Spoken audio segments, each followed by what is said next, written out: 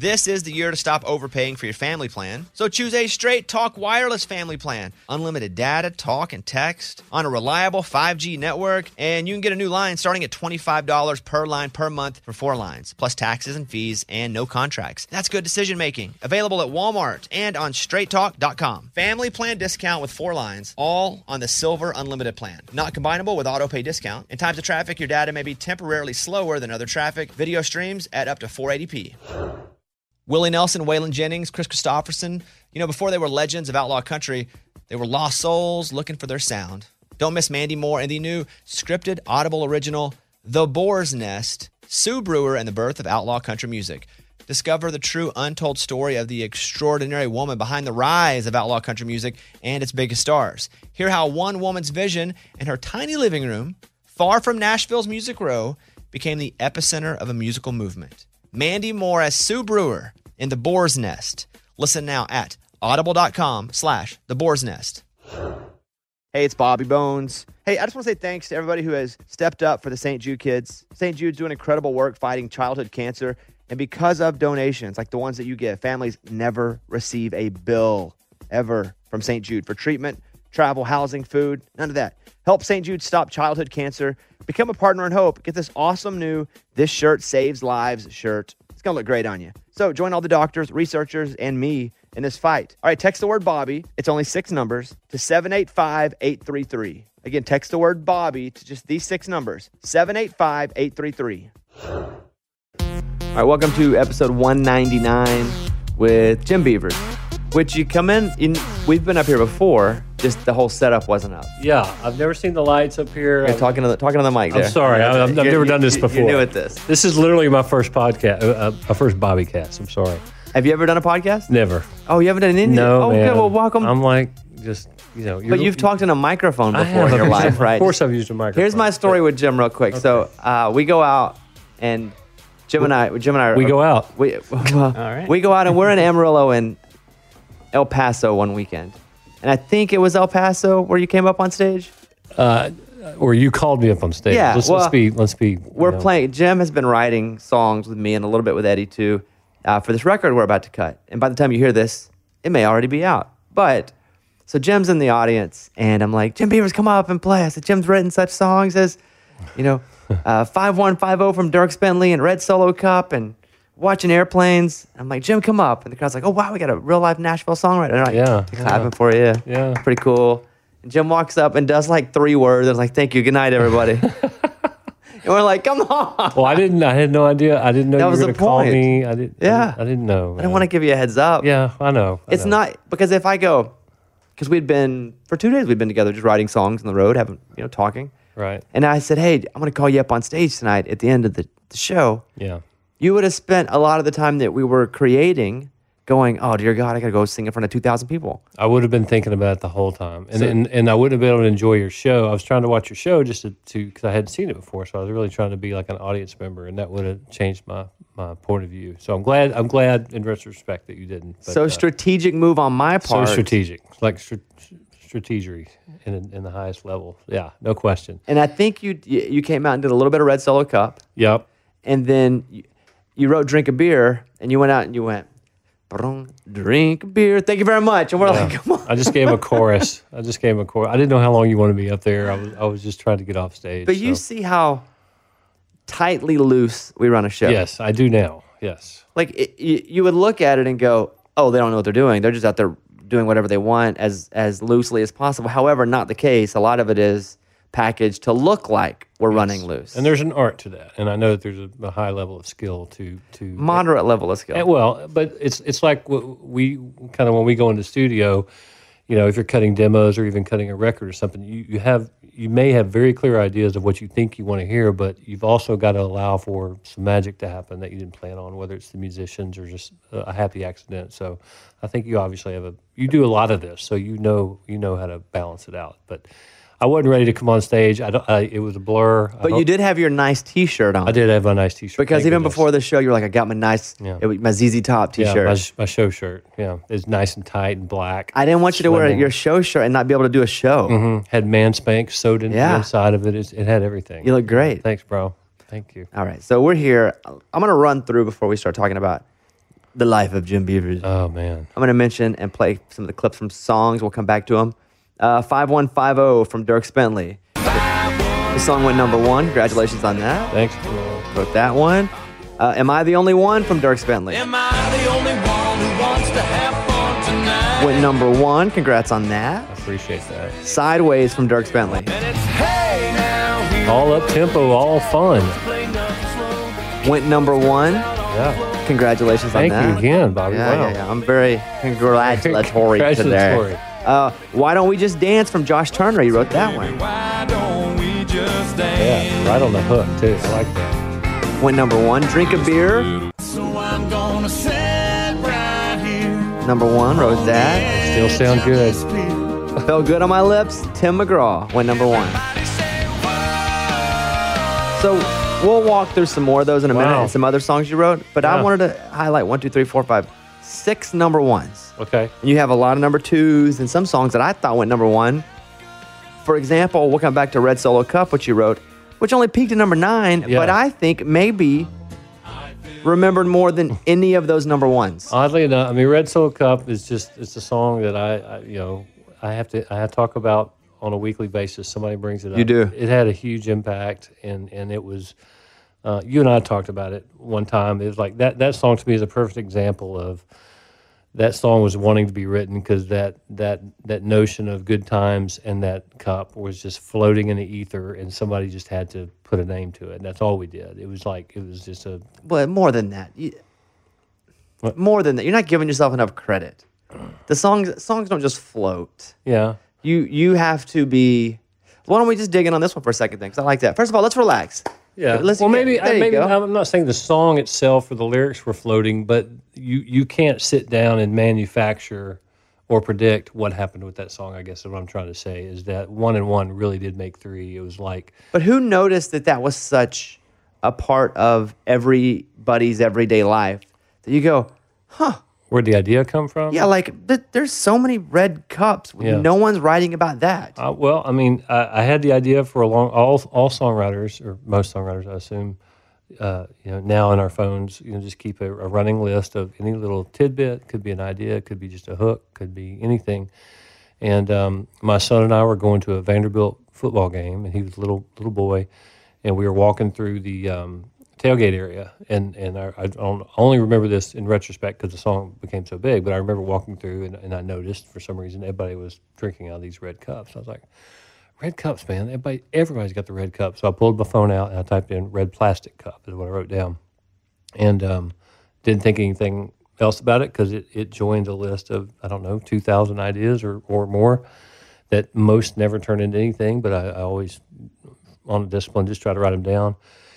But then within a couple of weeks, I think I was at my house and I was walking through the room and on TV, it was either a commercial or a movie or something, but there was a scene of playing beer pong and they had the red cups again.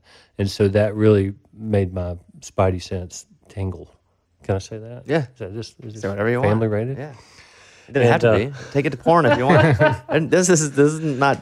And so that made me immediately go back, well, there it is again. And so then I thought there was something there, and I thought, maybe, I don't know, I don't really believe this, but maybe the universe was telling me that there's something there. And then I was sitting out by myself one night on my back deck playing my guitar and smoking a cigar, where a lot of ideas and songs have gone up and hits have started for me. I don't know why, so that's why I smoke a lot now. No, I need to smoke more. And I just it just kind of popped into my head, just that chorus, and then I got together with guys, the Warren brothers and my brothers, so it was unique that there were two sets of brothers, and we were just trying to make each other laugh. We never in a million years thought anything would happen with that song or anybody would cut it, so it was just crazy, still is. So whenever you decide to do that song, and I mean you write it. And you say you didn't expect anyone to cut it. Like, what do you do with it? We actually, the true story is we were over at a studio in Berry Hill called Station West that a buddy of all of ours named Luke Wooten runs. And I think the Warren brothers and the Beavers brothers, we call ourselves the Warren Beavers, which is obvious.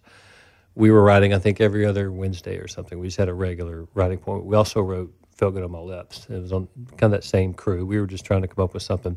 And Luke Wooten was walking by and heard us in there singing. He poked his head. He goes, "What is that?" Well, it's just a stupid song. We're just cutting up. It's about a red cup, whatever. Anyway, he loved it.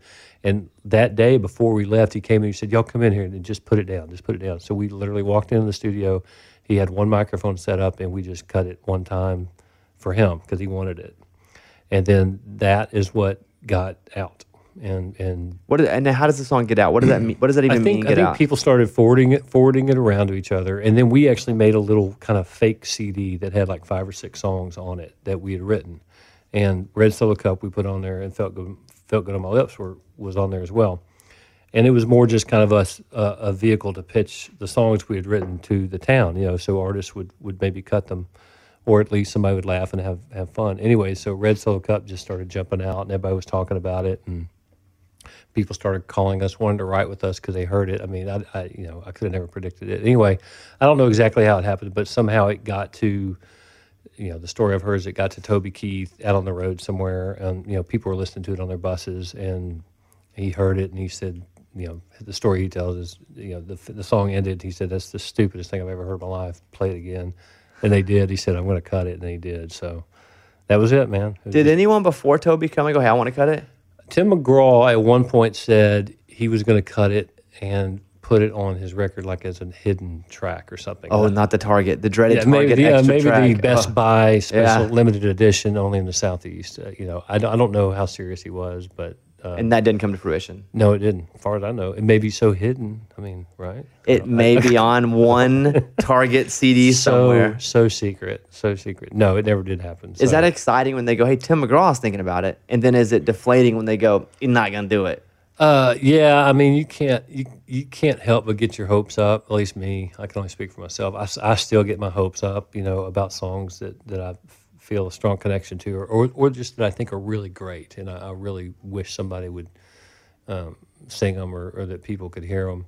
And you're inevitably going to be disappointed about 95% of the time. And I've gotten a lot better at not getting emotionally invested in songs, but I still do. I think if you lose that ability, then you may lose your reason for writing. So I don't want to lose it all, but I have gotten better at kind of smoothing out the emotional wavelengths of highs and lows and getting your hopes up and stuff like that.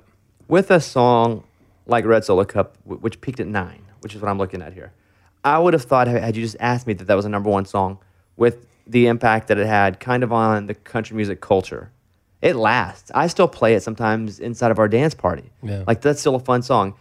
And just monetarily speaking, does that song make anywhere close to, let's say, "I Felt Good on My Lips"? Because of the downloads, probably not. If you just want to get in the weeds of the business, no. The majority of our money is all made, on how long the song stays in the top 5. To be honest, and the way things are now with songwriters, it's like you really can only make a living if you're having hits on the radio. I mean, streaming has not been good to us. There's really not a lot of synchronization rights to be spoken of, so. No, I would say that Felt Good on My Lips probably made more money than a Red Solo Cup, although Red Solo Cup, I'm sure, had a bigger, cultural impact. Now, it may have sold, Red Solo Cup probably sold more, copies, and like you said, without question, if I play a writer's round or something, even people who don't know or like country music, they always know that song. That's the one I know I can do, and they'll go, "Oh, yeah, my cousin got drunk to that," or something. So I think everybody's cousin got drunk to that. Yeah. Every cousin has gotten drunk to that song. Maybe lots of cousins. You grew up in Texas? I did. Where? What town? I lived in a town called Garland for a while, and then I went to high school in Jacksonville, which is in East Texas, not far from Tyler, and part of the Piney Woods, which I know you grew up in the pines of. Well, I grew up in Mountain Pine, Arkansas. I mean, you even have the word pine in the name of your town. We're also probably cousins. Yeah, that's the case. That's how it works down there. And you go from there, and did you study music in school? Were you that kid? Were you the music kid? I didn't study. No, I played. I never studied music, but I played. I started playing banjo when I was probably about 13. I went to. I was at a church camp, and I saw a guy named Bobby Porter playing banjo one afternoon at one of our little, where all the kids have to walk over and listen to somebody do something. And I remember it was a real watershed kind of moment. I was very mesmerized by it, and I was taking lessons from him, a week later. And so I played banjo for a while, and I started playing guitar just a couple of years after that. But I never formally studied anything. You have to tell your folks I'd like a banjo. Yeah, I did. I had to go in and say, Mom, Dad, I have some bad news. What is it, son? I want to take banjo lessons. Oh, God, anything but that, please. So how did they get you a banjo? They go to the pawn shop. Where do you get a banjo? Music stores have Yeah, I banjos? went with Bobby. He took me, and he took me to a music store and helped me pick one out. Yeah. Were you the banjo kid at school? Yeah, I don't think there are any other ones, so I probably was the banjo kid. When they were like, there's little Jimmy Jimmy Banjo. Yeah, oh, Mr. Banjo. They call me Banjo Beavers, a couple of guys. Ah, yeah, it works. And I know you love Steve Martin. I did. And I loved Steve Martin. And I had the 45 of King Tut, and on the flip side was him playing a banjo song, and that also was another reason why I wanted to learn. Because it's called Sally Gooden. It's an old banjo standard that he plays. It's the flip side.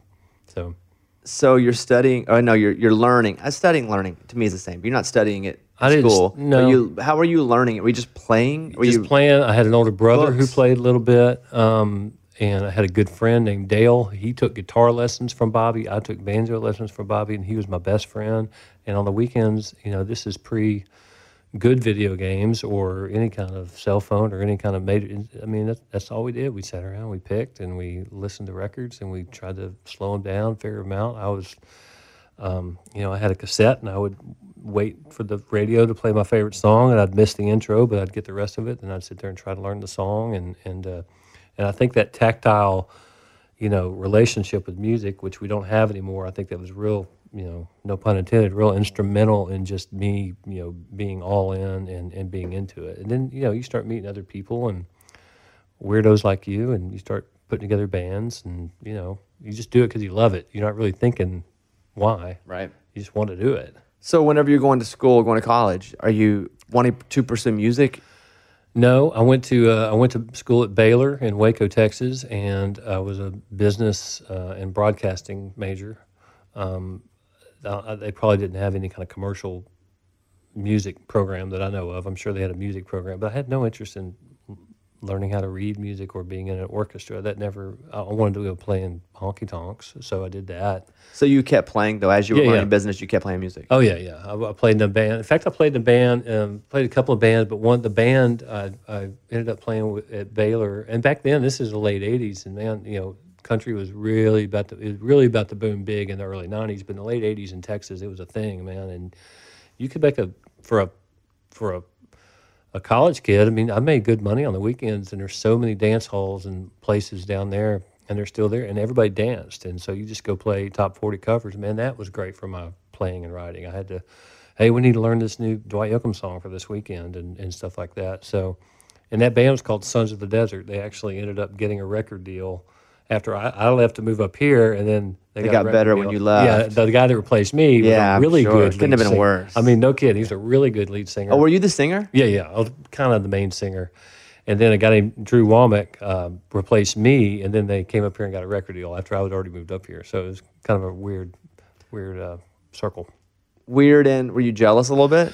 I really wasn't, because I had no interest in being an artist or having a record deal or being involved with any of that stuff. I was more just happy and thought it was cool and happy for them, and thought it'd be an interesting thing to be a piece of, So So you moved to Nashville after graduation from Baylor. correct. So 91. Yep. You move here, and what's the plan? What do you want to do? I wanted to run a record company someday. That's what I want to do. My first job in town, I had a couple of unpaid internships. My first job was mailroom at Capitol, $15,000 a year, and maybe the happiest I've ever been to get a job, And so that was my first job here, and then I kind of moved into the finance department because they had a job opening, and I really didn't want to do finance, but it was the first way out of the mailroom, so I took it. And in retrospect, it was a really great opportunity to learn so much about just the business side of how everything. If you know where the money's going, then you kind of have to figure out everything else. And at that time, Garth was exploding, and so there was just so much financial stuff going on and so much energy at the label that it was a great educational experience for me. That's where I met Tom. So my manager, Tom Becci, Yep. was the guy who was like, hey, I think you'll like. I think you like Jim Beavers. He kind of set us up on our blind date. He did. He was my boss for a while. That's right. And I was talking to him today. We were flying back from New York, and we were talking about some stuff. And he goes, "Let me tell you about Jim." I said, "What's up?" He goes, "That guy used to play guitar in his office when he should have been working." That's exactly right. It was like he should have been doing like what he's supposed to be doing, but we'd walk by and he'd be over there writing songs and playing guitar the whole time. It's true. It's true. But I was just really quick with my work, and then I'd keep a guitar in my office, and I'd make up funny songs for people, and I'd write all that kind of stuff. So when I look back, it makes complete sense of what happened and kind of where I ended up. But at the time, I could never have predicted it or thought it would happen like this. That I'd be sitting here with you, or it's just. Yeah, this is a big highlight of your life. This is it. I mean, sure. I told my wife this is it, and we're moving back to Texas tonight. You've hit the apex after this. There's a U-Haul in your driveway right now. You knew Leanne Womack from before Nashville? High school. When I moved to Jacksonville, Texas, where I went to high school, she lived about a quarter of the mile down the street from me. And my dad was the new superintendent of the school district. And either her mom or dad worked for the school district. And my dad, he came in, and he had a 45, and I still have it. He said, "Hey, this is a girl that lives here, and she likes country music too." And her name's Leanne Womack, which is how we pronounced it. And it was a 45 of her singing a Patsy Cline song. And he said, "I don't know, you guys ought to." And anyway, I remember going down to Leanne's house and playing Judd songs and her singing. And so I was 16, and I saw her today, as a matter of fact. 30-something years later, I saw her today. So I ended up playing on the road with her some. Once she got her record deal, I was her road manager for a while. And so you road manager and then played guitar some for her? Yeah, my first gig with her was right when she got started in like '97. I went out as her road manager, and that was another great, just crazy experience where I got to learn about how the road works. And we were playing these huge tours and playing these George Strait Stadium sold out all day events, and then playing these little clubs where you got to go get paid in cash and hope you make it back to the bus kind of stuff. So it was just really great educational. And then I went back and played on the road with her for a few years, like when There's More Where That came out, which is probably 05-ish. Were you with her when I Hope You Dance It? No, actually, that was during the gap where I wasn't with her. But that's probably why it was so big. Yeah, I mean, there's no question that. Influenced. But the funny side note is going back to the Sons. I told you about the Sons of the Desert. They're the ones singing background on that song. They're the ones who sing the time is a wheel and cut. That's them. So the band that I started in college. So you influenced that whole song, is what you're saying. I mean, every part of that song was influenced by everything but writer's credit. I feel. So yeah, the band I started in college and left ended up singing background on the hugest hit of my high school friend. Pretty cool. Isn't that crazy? What happened to that band? They, as the wheels of Nashville turn, I guess it just didn't work out. Did they ever get a hit? Did they ever get a song? I think they had a couple of marginal, semi hits. Nothing big broke all the way through for them, and they were great. I think they were actually a little ahead of their time, if you ask me. So you did the deal with Leanne. You wrapped up your second stint with her. Then what? Are you just a songwriter then? Yeah, by that time I was songwriting. After I went on the road with her the first time, I ended up getting back in the label game. There was a Virgin Records for a hot minute here in town that Scott Hendricks opened, and I went and worked for them. I don't think we were open 2 years. And then I went and worked for Mike Dungan at Capitol, who I know you recently did a Bobby cast with, and at Capitol. And then they had a massive, 20% layoff, and I was one of those people. So I always, and at that point, I'd already been deciding and thinking, like, I think I'm in the wrong side of the business. I don't think I'm supposed to be doing the label stuff. I think I want to be writing. I'd been writing at home and just for fun, and had fallen into a couple of cuts. And like I said, in retrospect, now I know how unusual that is. And I just didn't see all the signs. And then by the early 2000s, I'd already had a pretty sneaking suspicion that I should be writing songs. So that's when when I got finally laid off from Capitol, that's when I said, all right, this is my chance. I think I had a little bit of severance pay or something. I had a brand new baby at home, and I was like, it's now or never, and thank goodness it worked. So it was really just like, I may have to go back to Texas if this doesn't work, because the label side doesn't want me. It kept not working out for me. In every pair of Tecovas boots, you can expect handmade quality, first wear comfort, and timeless Western style. A great pair of Western boots will elevate a casual look or add a refined flair that'll draw both eyes and compliments. Tecovas boots are always made from premium bovine and exotic leathers, and with occasional resoling, they'll last a lifetime. The best way to shop for boots is at your local Tecovas store, where you'll be greeted by the smell of fresh leather and a friendly smile. Come on in, grab a cold one, get fitted by a pro, and shop the latest styles. They offer custom branding and leather stamping if you want to personalize your boots or fine leather goods. And stay cool in short sleeve, moisture wicking pearl snap, or make your own shade with one of their classic straw hats, new in both men's and women's styles. And if you're planning to hit the road, Tecovas' ever-growing lineup of rugged and full-grain leather bags will get you where you're headed in style and are built to last decades. Visit Tecovas.com. That's Tecovas.com. Tecovas.com. And don't go gently, y'all. Hey, it's Bobby Bones. I just want to say thanks to everybody who has stepped up for the kids at St. Jude. St. Jude's been leading the way in the world's best survival rates for some of the most aggressive forms of childhood cancer. Your support means that families never get a bill from St. Jude for treatment or travel or housing or food, so the families can focus on helping their child live. And that really hits home for me because I've been to St. Jude many times. I've hung out with the kids, played music for the kids. I was in the hospital a lot as a kid. Now, I didn't have cancer, but if it wasn't for people stepping up, I don't know that I would have been able to go and stay in the hospital and be taken care of. So that's why we do this, take care of others. You can help St. Jude stop childhood cancer by becoming a partner in hope. When you do this, you'll get this awesome new This Shirt Saves Lives shirt. So join all the doctors and researchers, and me, in this fight, and just text the word Bobby to 785-833. It's only 6 numbers, but text the word Bobby to 785-833. This is the year to stop overpaying for your family plan. So choose a Straight Talk Wireless family plan. Unlimited data, talk, and text on a reliable 5G network. And you can get a new line starting at $25 per line per month for 4 lines, plus taxes and fees and no contracts. That's good decision making. Available at Walmart and on straighttalk.com. Family plan discount with 4 lines, all on the Silver Unlimited plan. Not combinable with auto pay discount. In times of traffic, your data may be temporarily slower than other traffic. Video streams at up to 480p. What was the first one that you wrote that kind of got a little play and you're like, oh, maybe I can do this? Like you got a little bit of radio play? Well, not radio play. The first cut that made me think maybe this won't be as bad or as hard as I think. I got one on the My Town record from Montgomery Gentry, but it was just an album cut. But if you want to bring Dierks Bentley into this, I mean, that's what just absolutely saved me. Dierks I'd met because he was a newly signed artist on Capitol.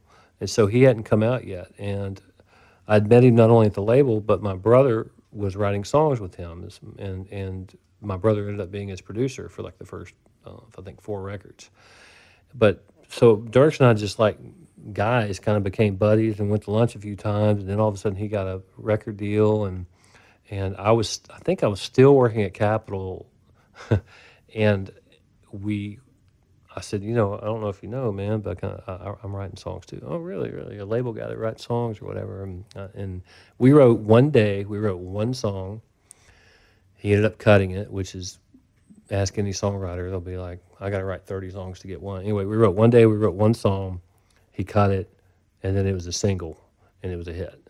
And it literally saved me and my family, and it gave me, I didn't have a publishing deal. I could not get a publishing deal in town. And so... what was the song? It's called How Am I Doing? And I even wrote it under a pseudonym because I was still at the label. I wrote it under a name called Writer X, and it really pissed off a lot of people in town. Because? They just... pissed off may not be the right word. It created a lot of interest, and it piqued a lot of people's curiosity of, like, we all try so hard to get our names on songs, and then there's somebody who's using an assumed name, and who is it, and all this stuff. So it was fun. It was a talking point for Dierks, and it wasn't that well kept of a secret, but like Red Solo Cup, 15, 17 years later, somebody still calls me Writer X every week. They just thought it was funny that somebody did that. So this song, you wrote this song, where did it hit? You remember? Got number 4. Really? Mm-hmm. Yeah. And it was the first song you wrote, like with Dierks? With Dierks, you just first and only, and yeah. So does that open up other doors with Dierks specifically? Like if you have a hit with Dierks, top 5 song, Yeah. Does he go, hey, we should get back together and write some more? Well, with him, it did because we were and are friends. You know, we have an actual real relationship, and so yeah, we then I mean, he went out and killed the road like he was gone 250 days a year, but you know, started writing regularly. Oh, I'm making new and it wasn't like we were writing every week, but you know, I would try to come up with ideas for him, and when he could squeeze a day in with me, we would write, and you know, he's been the biggest factor of my career, you know, to this date, and we're still great friends. And he's cut, you know, a bunch of songs of mine. And for other artists, a lot of times it's, you know, a lot of these other songs you played, I don't meet the artist until the number one party. Like, you know, it just got played for them and they liked it and then they cut it, and you just had the right song at the right time. So the relationship really wasn't there, and sometimes you get one with them and sometimes you don't see them again. So it's kind of weird. What was the one where you were like, oh, I can't believe that artist has decided to cut my song? Like, of all the artists, that's really weird that they're the one who liked that song. Yeah, wow. Well, besides Toby Keith cutting Red Solo Cup, Josh Turner cutting Why Don't We Just Dance? I didn't know him, and I thought it was a great song. I do remember thinking, I think this would be a really big song of somebody, and he was the perfect artist to do it. But I didn't realize it until I heard him singing it. I was like, dude, that's it. It's like, and you didn't know him? No, didn't know him.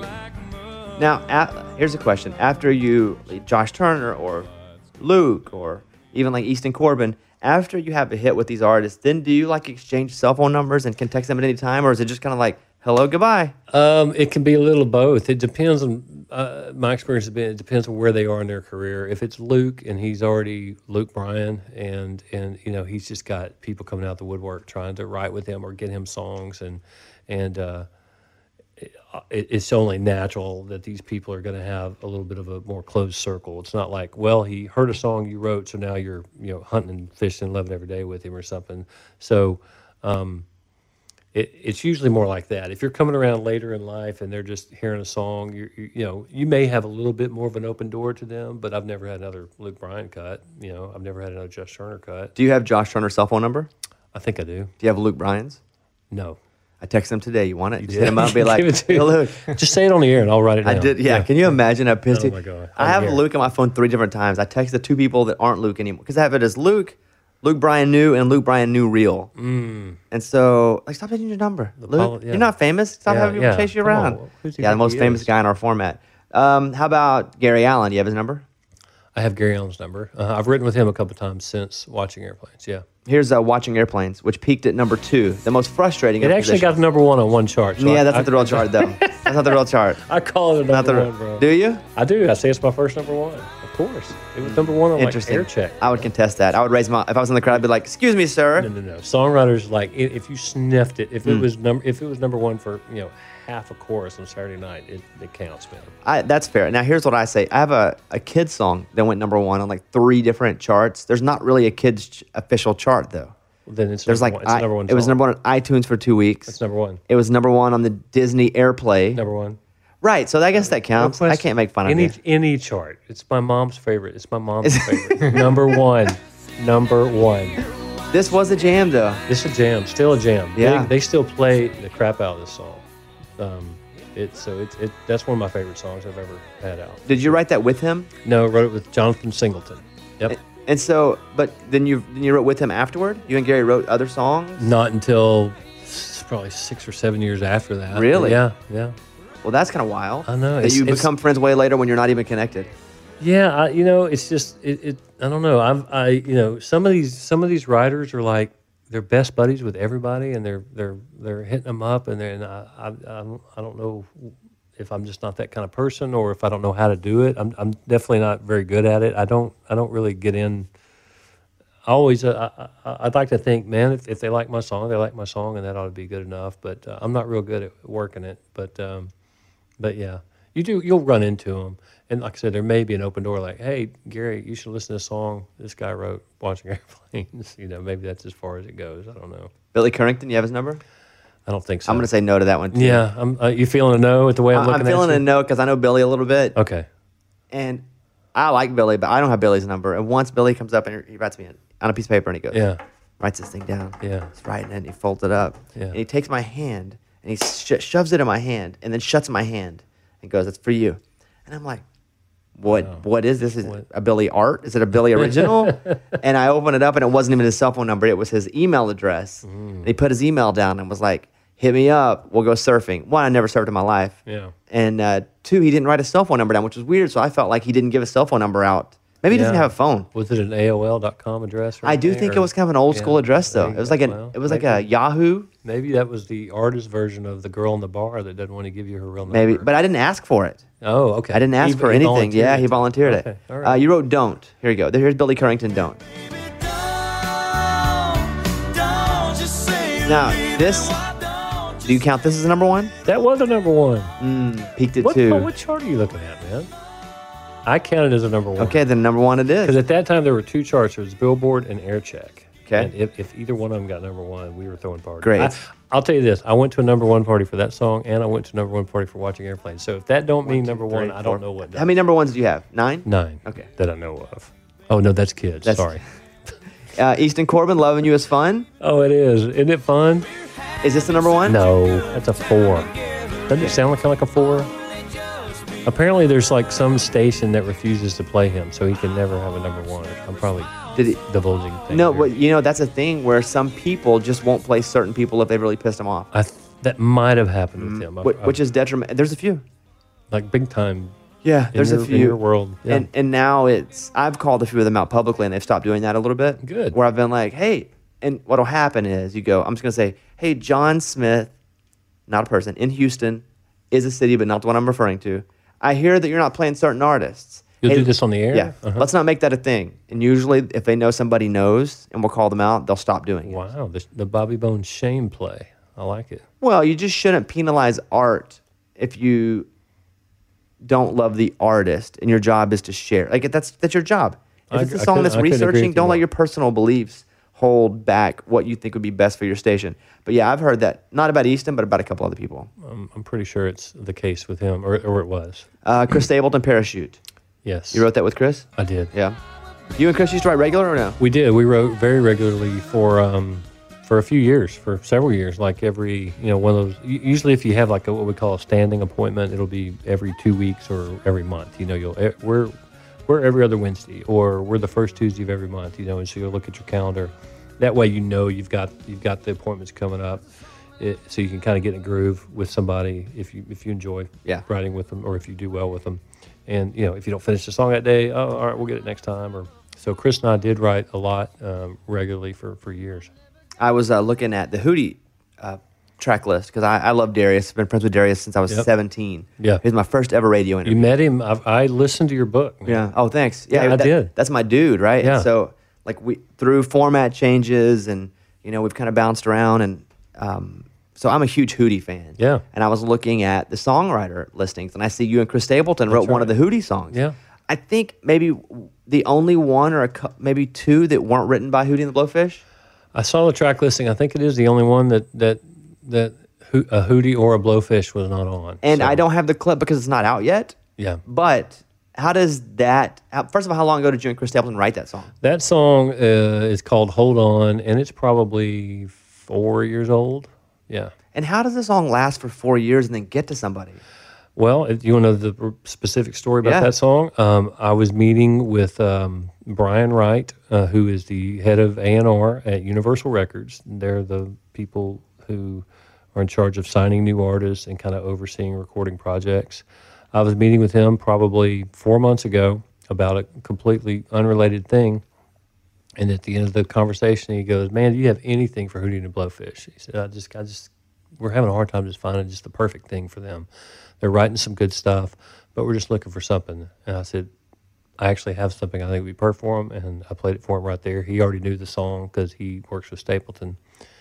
And, he just kind of lit up. He goes, "That's it." He said, "That's the best one I've heard. That's it." And then they ended up cutting it. So I was just, if he hadn't brought that up to me, that song, you wouldn't be missing that song right now. That's how weird the business, and you know how weird this business is. It's little things like that can make or break, and a song can be recorded, not recorded. It was literally in passing at the end of a meeting. He said, "I'm looking for something," and I just happened to think of that one song. So if anybody at any time goes, "Hey, I need a song for Celine Dion," and you really don't have one, but you have a bunch of songs, be like, "Of course, here you go," and just pick one of them and play it. I would only do that if I really didn't think I have. I wouldn't have said that to Brian if I didn't honestly believe I had a song that they would do very well. Because that's now you're talking about your credibility, right? And if you have that one shot with somebody and you play them a piece of crap, then they may not ask again. So that specific song you're talking about with Hootie and Blowfish has always been one of my most favorite uncut songs. So I have no problem selling a song if I really, really believe it. And there's not that many I really, really believe in, but that's one of them for sure. So I don't know if I probably wouldn't have a Celine Dion song, to be honest. I don't know. You've written some good stuff. Yeah. Go back to Drink a Beer for a second. Is that a you and Stapleton track? Correct. Because Stapleton's singing. He sings background on the Luke song. That's exactly right. And so they didn't invite me to come in that day. I don't know. Maybe they gave me the wrong studio. You probably just misplaced. Because I get a lot of invites that don't actually get to me too. And they're like, oh, we meant to invite you. I'm going to go with that. One of those. I'm going to go with that. What's the story on this song? This is another one where I was sitting on my back porch smoking a cigar, playing my guitar, and I remember that the chorus came to me, or as writers like to say, God whispered it in my ear. Bobby, do you like that? Is that a little more poetic? No, you're not going there. Okay. I think people, if you really feel that way, I don't feel like God's ever whispered a song into my ear. I don't feel like He has in mine. I don't know why, but that chorus came to me. In its form, which is the 4 lines. I'm going to sit right here on the edge of this pier and watch the sunset disappear. Do you like how I rhyme pier with pier? Deep. Yeah. And drink a beer. And so I don't know why it happened. It was with that guitar. There's a picture in here I'm pointing to. And I put it in my phone. I was like, I kind of like the sound of that. And then Chris and I were getting together. And, like all writing appointments, you kind of just start staring at each other and like, you got anything? I don't know. You got anything? And I said, man, I got this little thing. I don't even know what it is. And I played him the chorus. And I remember he laughed because of how long I waited before I went and drank a beer. He just thought it was funny. He said, that's a really long pause. I said, I know it's long, but it works. He said it did work. And that song, has been another crazy learning experience for me because that song means a whole lot to a whole lot of people. I will play a show and I'll play that song, and invariably somebody will come up and say, "Oh my gosh, we played that at my grandfather's funeral," or that was it's usually somebody they've lost, which is a powerful thing to hear as a writer. And to me, the weird story is, we had the chorus, which if you listen to the chorus, there's no context to it. It doesn't say why this person's doing what they're doing. It's just 4 lines, right? And so it was like Chris and I knew the answer to the math question. Then we had to go figure out what the actual problem was. And we tried a lot of different ways to get. We thought it was, maybe he just quit his job and it's kind of a fun. I'm going to sit out here, and we tried, and it never felt right. And we tried a lot. I remember we tried a lot of different ways, and then I don't know which one of us in the room. Man, what if that person used to go do this with somebody they just lost, and then it just everything clicked. Just because we kept trying, and the song was there. And did anyone else put that song on hold before Luke got it? No. It was out for a while before he cut it. I mean, it was probably in town for 6 months or a year, and then Jeff Stevens, his producer, heard it and said, "I think Luke would love that song." And again, it's another case where the song is just the song, but then you match it with Luke and Luke's story, and now it's a thing. And so, again, as a writer, you don't control that. It's just you're just the conduit, and the universe has different plans, When you and Chris are writing, and you guys are going to sing the demo afterward, do you always make Chris sing? He always wants me to sing because he likes to steal his licks from me. I don't know. A lot of people don't know that. Not always, honestly. Not always. I've got work tapes where we've written and I'm actually singing. Ill-advisedly, I'm singing the in the phone, but usually it's him. Yeah, and he's you want more inside stuff like the Hold On song that Hootie and the Blowfish cut. That is. I had a drum loop going in the room, and I just recorded Chris singing it on my iPhone, and that's what we pitched. I mean, we never did anything else. It was just Chris singing in the room. Over a drum loop? Over a drum loop with us playing guitars, just like when you and I write a song, we go, all right, let's put this down so we'll remember how it went. And we never demoed it. We never did anything special. It's low, very just an iPhone? Just an iPhone work tape. Is it on your phone? Probably. Let's hear a piece of it because You want to hear "Hold On" yeah, just a or piece of "Drink a it. Beer" or what? Well, yeah, let's any of Let them. me see if I can pull that up. I bet I have.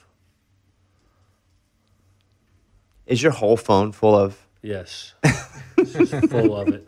All right, this is. I mean, I can do. We can Yeah, do this, right? yeah, of course you can. With his voice. Absolutely. Okay. Let me see if I can pull it up.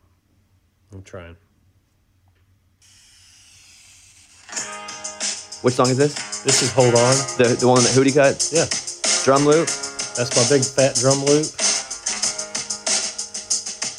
Can you hear that? Yeah. And you're going to hear the velvet tones of Chris Stapleton here in a second. Only heartbreak on 6 o'clock news. Ought to call it 6 o'clock news. Seems like the whole world's gone wrong. It ain't no kind of love song. Is this what you play to your buddy? Got to Did you? What's that? Wow. Got to hold on. There ain't nothing that a little love can't And you know, and Darius can sing that. Yeah, man. I mean, you got to have. And what is that? You with the I fiddle was just or what? pitching you another song. Sorry, is this the wrong time for that? Or? It's interesting that you have that because again, who can sing that with that power unless it's somebody who can sing that? I don't know. I just write them, man. I try to write them. Yeah. But Darius can do it. Like Hillary Lindsay will cut songs, Yeah. and the artist almost can't sing what she writes. Carrie because Underwood's about one of the few. Otherwise, I mean, if again going real into the weeds, Stapleton had that effect on people when he was primarily known as just a writer in town. I mean, he would sing his own demos, and it would intimidate the artist that the songs were being pitched to, and they would fall in love with the song, and then they'd go in to cut it, and they'd come out going, it's just not the same. Right, like it's not as good as the person who's saying Right. Yeah. And so what they were falling in love with Chris, and they were falling in love with that unbelievable vocal. And he's a perfect example of that. And so now a lot of times with demo singers, the people who are actually singing the songs that we pitch to the artist, you don't want them too good. And even if they're capable of something like Hillary, Which is why you sing more of them now. yeah, so now I'm getting a lot of work lately. It's shocking. So no, so and even if they are a capable vocalist of like blowing your mind, you will tell them just tone it down. You want it pitched as generic. That you want the song to be the star, not the singer. It needs to have a vibe, but it doesn't need to have a vibe. Man, just a vibe, but no tricks, no crazy trills. Because if that artist doesn't like those things or is not capable of those things, they're going to be thinking about it, and they're going, "Well, I can't do what they're doing." You want it. You want the melody presented in a fairly generic way. It's and it took me a while to learn that too. I think Caitlin Smith had that effect on people too. There's a lot of singers, blow away the track, Yeah. and people be like, "I don't know if I can do that." And it has nothing to do with the song. Even like some people's voice, mine probably is just almost Don't stare at the camera. There's a camera looking at you, but it's just part of the whole shindig. okay. You're It's almost too twangy. Yeah. It's got a country East Texas thing to it, and some people don't like to listen to that. And so even though I'm singing the exact same melody that somebody else is singing, I know I should not sing this song. We got to get somebody else. It has nothing to do with the song. None of the lyrics are different. None of the music is different. It's just who's communicating it, and it makes a big deal. That's an interesting concept, and a lot of people will bring their phones and play like work tapes like that. Yeah. And it's pretty cool to hear that because rarely anymore are the work tapes just blowing things out of the water because again, they're like, well, if it's too vocal, people will hear it and go, well, I can't do. How would I cut that song Right. if I don't have that skill set as the person who's singing the demo? Yeah. And I mean, there's lots of little tricks. Like, if you're going to be pitching a certain song to a certain artist, you may try to cut it in their key, So you imagine them driving around in their truck listening to demos and, I want this person, I want them to be able to sing along, Yeah. So if it's a McGraw, you may go, let's put it in a McGraw key, and stuff like that. I mean, there's, you try any little advantage you can get to make because they're listening to hundreds of songs possibly. So, yeah. What else do you have on your phone? Let's do another one. I got lots of stuff on my phone. Do you have? I have a lot of stuff that you and I have written. Do you want to? I might have like drink a beer. Yeah, see if you can find that one. Let me see. Let me see. And do you? archive any of those, or if you just lose your phone I'm just searching for it. and they don't come in the cloud, they're just gone. No, I will. What about I for the will- Jim Beavers Museum after you die? Yeah, well, there's already a vibrant one right now in East Texas. This is Stapleton singing "Drink a Beer" right here. Is it okay for me to play him? Chris has played it on our show. Okay. Let me see. I don't, you know, him being a recording artist, I don't know if. When I got the news today, That's the day we wrote it. I didn't know what to say, so I just hung up the phone. Took a walk and cleared my head. Do you guys put the phone down in the middle of you and just get over the top of the Yeah. phone and play it? Yeah, well, you normally slide it about 3/4 of the way closest to the singer is the best way. Now I'm going to come in here and take the chorus for you, Bobby. No. So I don't say bye That's the day we wrote it. on the edge of this beat. That's cool. Isn't that cool? Yeah, That that's is cool. I didn't know I had that on there. When Chris, because we would have Chris in the studio before he hit, because he was just a songwriter that I thought was awesome. Then I was getting in a lot of trouble for bringing random songwriters to perform. And luckily Chris hit. Not luckily for him, for me, because once he hit, everybody left me alone.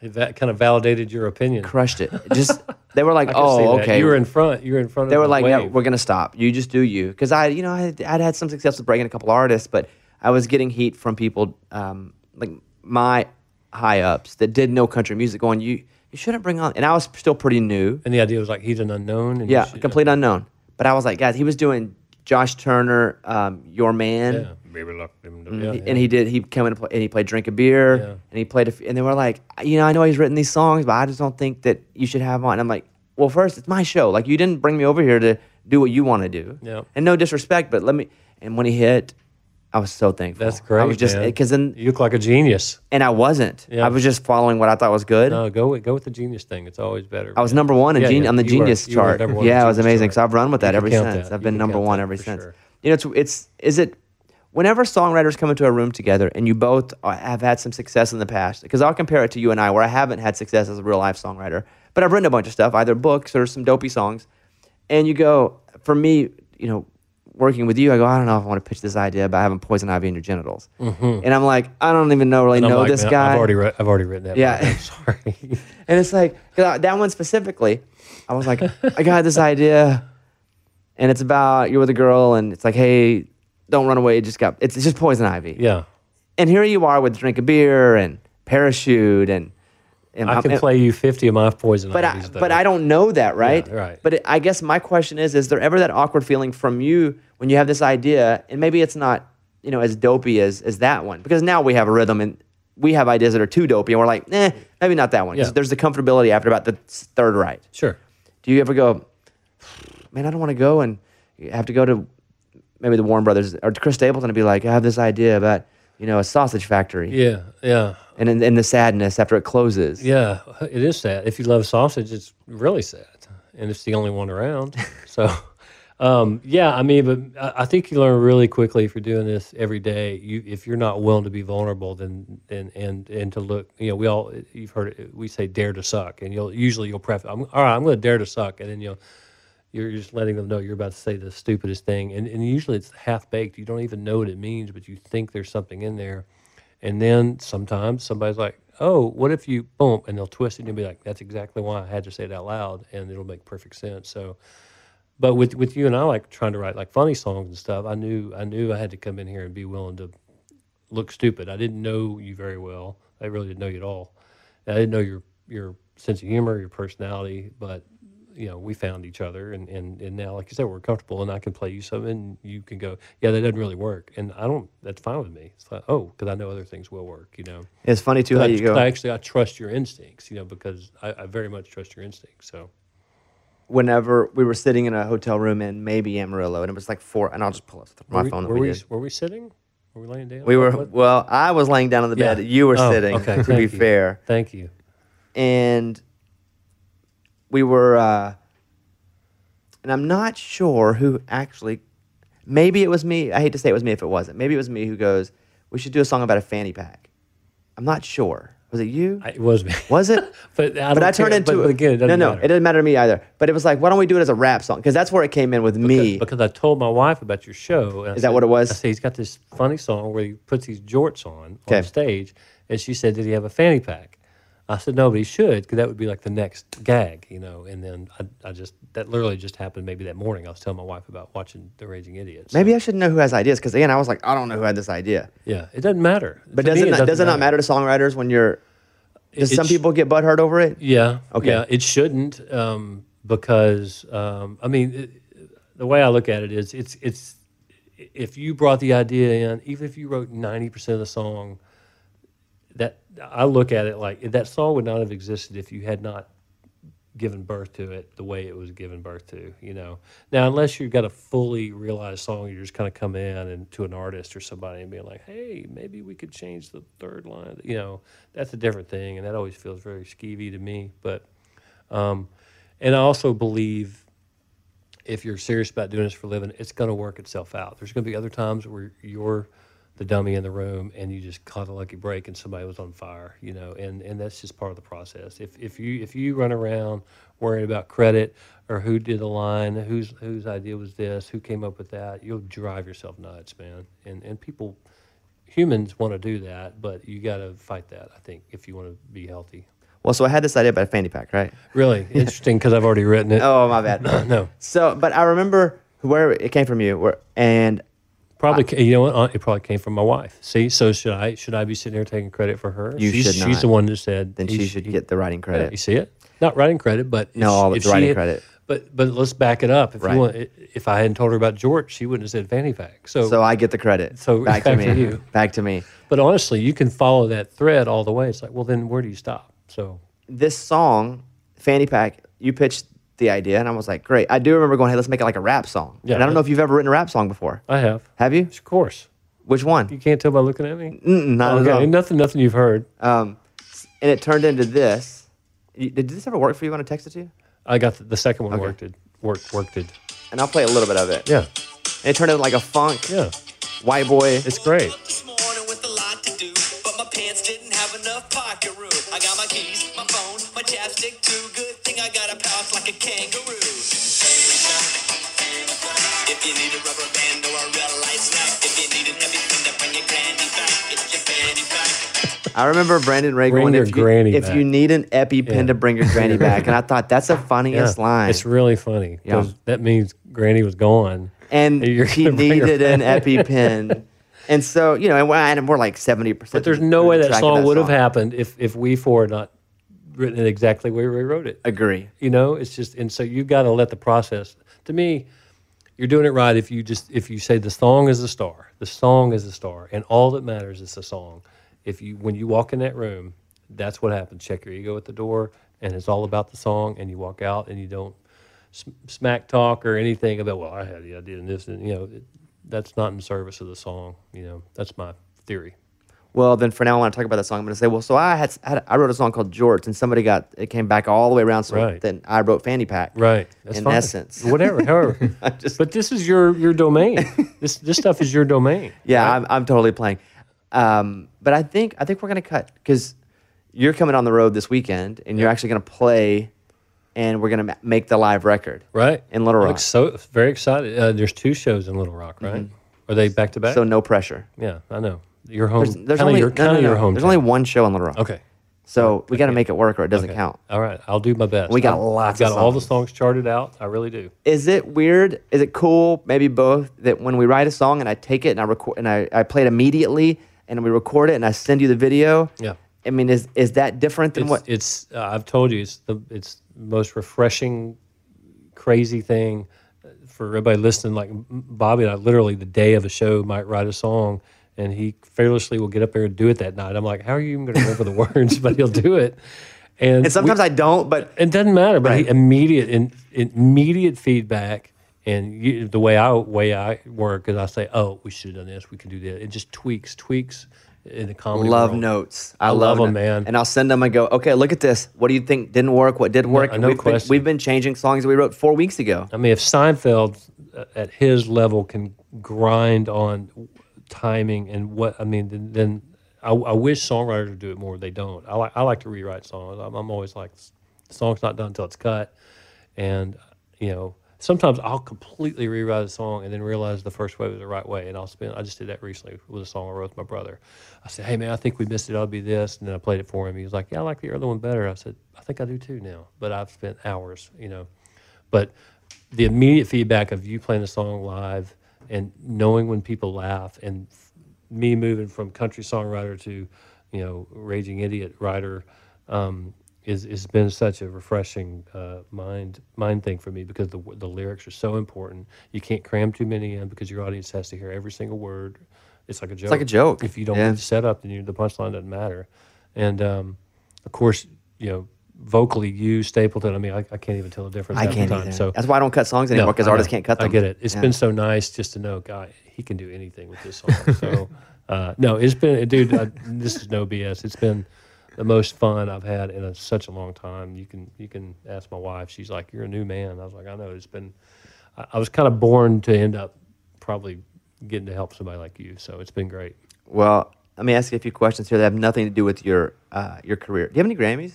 No. I know. I just wanted to I ask got that. 2 Grammys. No. Grandmother? Oh, okay, hold on. got it. Oh, got it, you say got it. grannies? Yeah, Grammys. Oh, I had 2 grannies. Do you have any Academy Awards? No. My favorite Are you thing going to for do. the EGOT, bro? my favorite thing to do to Jim is if a Tim McGraw song comes on the radio, Eddie and I do it every time. It doesn't matter if, as long as it's not the one he wrote, we're like, "Hey, did you write this one?" Yeah. If it's a dark one he didn't write, we're like, "Hey, did you write this one?" We know he didn't. Yeah, We just- knowingly. No Grammy. No, I don't really have any awards. no, except for all your number ones. Your 9 number ones. Yeah. Except for But I've that. never won like a CMA or ACM, like one. What's the most number ones you've had in a year? Have you had 2 in a year before? I've had 2 in a year. I think I almost had 3 in a year one time, but it may have been 13 months or something. But who's counting? Yeah, not you. And Wait, whose year was it? Yeah. At certain year charts, Wasn't it my was all year, in 1 year. The obviously. Aztec calendar, maybe you got 3 in a year. Why not use that calendar? I'd love to use the Aztec calendar. Okay, let me ask you a few of these. What's the last movie you saw in theaters? My wife and I went and watched Once Upon a Time in Hollywood. I haven't seen it. Mike saw it. You like it, Mike? That's a good movie. I loved it. Yeah. I like anything Tarantino, and I thought it was great. I like Brad Pitt, and I thought it was good. What's the last concert you bought tickets for? Oh my gosh, dude. I honestly cannot think of one. Yeah, being in the business, I can't think of when I bought tickets for a concert. I think I might have paid for but not attended tickets for One Direction for my daughter. So she went. She went. Do your kids think it's cool that you've written songs? They might have at some point, but they don't. It doesn't seem to register with them as anything weird. Are they musical? They both like music and they both can sing. Neither one of them really play anything. But they both. My son's 15 and he loves like classic rock and Tom Petty, and my daughter loves 80s George Strait. She's been wearing me out and listening to like early George Strait on the way to school the last few weeks. So they have. I think a lot of kids of their generation have very eclectic tastes, and so but they're musical in the sense that they like music and they can sing. So I'll give you one more. Instead of a last meal, you're offered a last song to sing before you die. that I wrote. To listen to before you die. You don't have to sing it because you're probably dying. To listen to before you die. You don't have to write it. It could be any song in the world. Before I die, like I know I'm going to die. It's like as soon as the song's over, you're dead. So it's the last song you get to listen to. You know what? It's interesting you say it.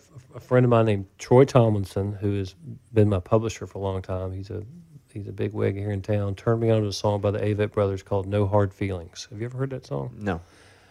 And just a few weeks ago, he said, you got to listen to this song. And it literally made me cry, and I hardly cried anything. I mean, I cried knowing I had to come over here. I cried knowing I'm going to have to go out with you this weekend. Tears of happiness. So that's, well, obviously. yeah. It's beautiful. He's crying right now. Mike, got to shut that down. Cue the tears. Lets me free. Let me end on this question here. You've written with Taylor Swift. I have.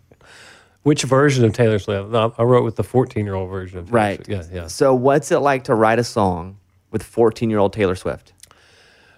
Well, she was not, quote unquote, Taylor Swift yet at that point, obviously. So this is before she put out her first record. She was pretty new to town and was making the rounds around town looking for co-writes. And I'm not sure who set us up. But she couldn't write until 3:30 because she had school. and her mother would sit on the other side of the door, appropriately so. And I learned a great lesson. Have I told you this story before? Continue with your story. Okay.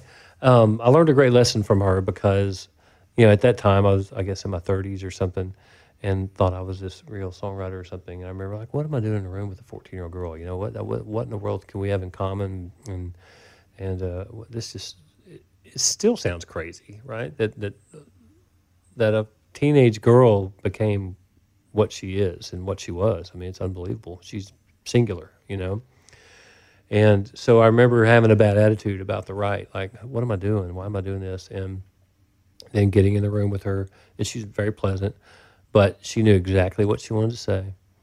She was, in a good way, pushing me around the room. Like, I would go, well, an experienced writer like myself might say this, and she'd be like, no, that's not how I would say it, And so what I learned from her is that from an artist's perspective, she knew exactly who she was. She knew exactly what she wanted to say. She knew exactly where she was going. And to me, that is like, now that's the number one thing I look for somebody. It's not even what their voice sounds like. It's not what they look like. It's like if they have a vision and a focus of who they are, that blows everything else away. Because, man, there's lots of great singers and great writers, and turn on American Idol, you're on there. I mean, there's just great talent everywhere. But the artists and the ones that connect, know why they're going to connect, and they connect with people. And the song that you guys wrote, I don't remember the title. I don't even think we finished it. I think we wrote maybe twice and never finished it. you wrote 2 times I think we wrote twice. and didn't finish one song. And is that your fault? Probably. She probably sensed that I wasn't buying into her, and probably ended I don't want to speak for her, probably ended the thing early. And I'll give you a little coda to this story. We both wrote for Sony Publishing, which has tons and tons of writers. And several years later, Sony has this big, every year they have this big annual Christmas brunch where all the employees come, all the families, hundreds of people, and then they will give out awards. There's always a who's worked here for 20 years award, who's worked here for 50, and then they'll have an Artist of the Year, Artist Writer of the Year award, and just a Songwriter of the Year award. And so that year, I got the Writer of the Year award. She was going to get the Artist Songwriter of the Year award. This is just at a brunch at a country club, right? And she was already Taylor Swift at this point. So we were sitting at the same table, and I was kind of like, hey, Taylor, remember me? And she's like, oh, yeah. Anyway, so they awarded her and gave her her award. And she went up to say a few words, and she was just like, oh, Sony, you guys are always been my family. You believed in me when nobody else did.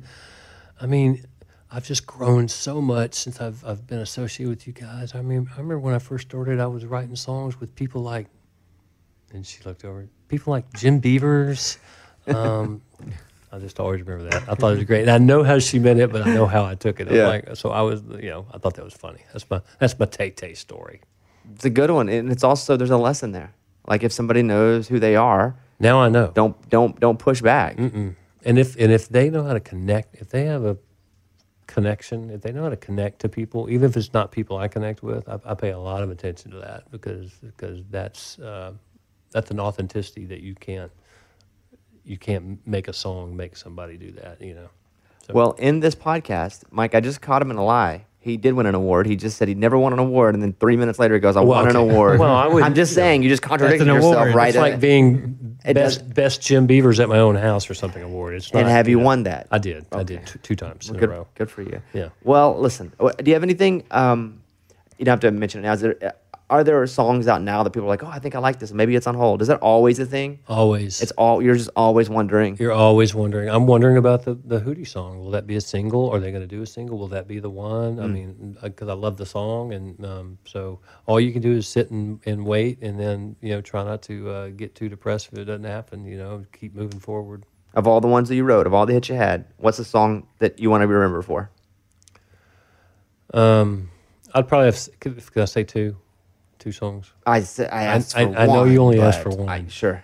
Well, Watching Airplanes will always be special because it's a wacky song, and it was my first number one, and it was a number one. And then Drink a Beer, solely because of how I've learned that it has affected people. Yeah, that's a thing. It's a thing that Yeah.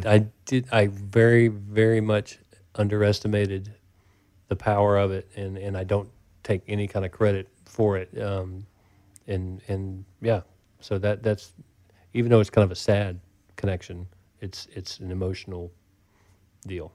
Well, here's a little bit of drink of beer. We'll play it one more time. Everybody, Jim Beavers, episode 199. Did you have fun? First podcast? Yeah, I can't believe it. We've Is done that an hour. it? We've done an hour. What do you mean that's it? We've done over an hour. Have we really? Yeah. 7:05 p.m. now. Look at you. Come in. It's easy when you're talking about yourself, right? It goes by, it goes by quick. You know all the answers. You're a good yeah, you know all the answers. You know all the answers. I was nervous, man. I told my wife, I said, I don't really know am I supposed to have stories ready or? Yeah, you know, I was asked, I said, no, just have them show up. And one, we already know each other. I'm not even wearing shoes. Yeah, I'm not wearing underwear. So. Yeah, so it works. Yeah. I'm actually wearing your socks and you're wearing my underwear. I know. So it's I a need whole to get thing. those back, by the way. All right. Is there anything you want to promote? No. Okay, there we have it. Raging Idiot show in Oklahoma City. Oklahoma City and Little Rock. baby. That's right. That's it. But by the time they hear this, It'll be too late. no, there'll be a couple days. But I think Yeah. they're both sold out. Are they really? Yeah. So are you? You can be honest. Were you surprised when you would see the amount of people that would come to our shows? Yes. Yeah. Because why? Because I'm not a daily listener of yours, and I haven't ever been. Right. I have a 5-minute commute, and so, and I just didn't realize how big. I'm sorry, I didn't realize how big the impact was, and the way I told it to my wife was, it's like he's got a very loyal, like they're not passive Bobby Bones fans. I mean, there's like it's a thing. I know that's not very well said, but. I think you have it when I talk about a connection, like Taylor Swift having a connection with you. I think you have a very specific connection with a very specific, pretty good sized group of people, and it's beyond entertainment. That's what I think. And that's what I told you to say. So thank you for. So anyway, do you still need this piece of paper? I don't. All right, that's episode 199 with Jim Beavers. All right, and everybody, you can watch this. Up on YouTube. I'm glad my profile was the star here because Well, it's no, so, it's not so your profile. strong. It's this one right here. Oh, even that better. camera. And now he's doing rapper hands to Yeah. it for some reason. He does mini rap songs that we don't know about yet. Right. All right, episode 199. Thank you very much. And don't forget, check out Velvet's Edge with Kelly Henderson. And check out 4 Things with Amy Brown and a lot of the other podcasts here on the Nashville Podcast Network. All right, bye, guys. This is the year to stop overpaying for your family plan. So choose a Straight Talk Wireless family plan. Unlimited data, talk, and text on a reliable 5G network. And you can get a new line starting at $25 per line per month for 4 lines, plus taxes and fees and no contracts. That's good decision making. Available at Walmart and on straighttalk.com. Family plan discount with 4 lines, all on the Silver Unlimited plan. Not combinable with auto pay discount. In times of traffic, your data may be temporarily slower than other traffic. Video streams at up to 480p. In every pair of Tecovas boots, you can expect handmade quality, first wear comfort, and timeless Western style. Tecovas boots are always made from premium bovine and exotic leathers, and with occasional resoling, they will last a lifetime. The best way to shop for boots is at your local Tecovas store, where you'll be greeted by the smell of fresh leather and a friendly smile. Come on in, grab a cold one, get fitted by a pro, and shop the latest styles. Visit Tecovas.com. That's TECOVAS.com. And don't go gently, y'all. Welcome to 500 Greatest Songs, a podcast based on Rolling Stone's hugely popular, influential, and sometimes controversial list. I'm Brittany Spanos. And I'm Rob Sheffield. We're here to shed light on the greatest songs ever made and discover what makes them so great. From classics like Fleetwood Mac's Dreams to the Ronettes' Be My Baby, and modern-day classics like The Killers' Mr. Brightside. Listen to Rolling Stone's 500 Greatest Songs on the iHeartRadio app, Apple Podcasts, or wherever you get your podcasts.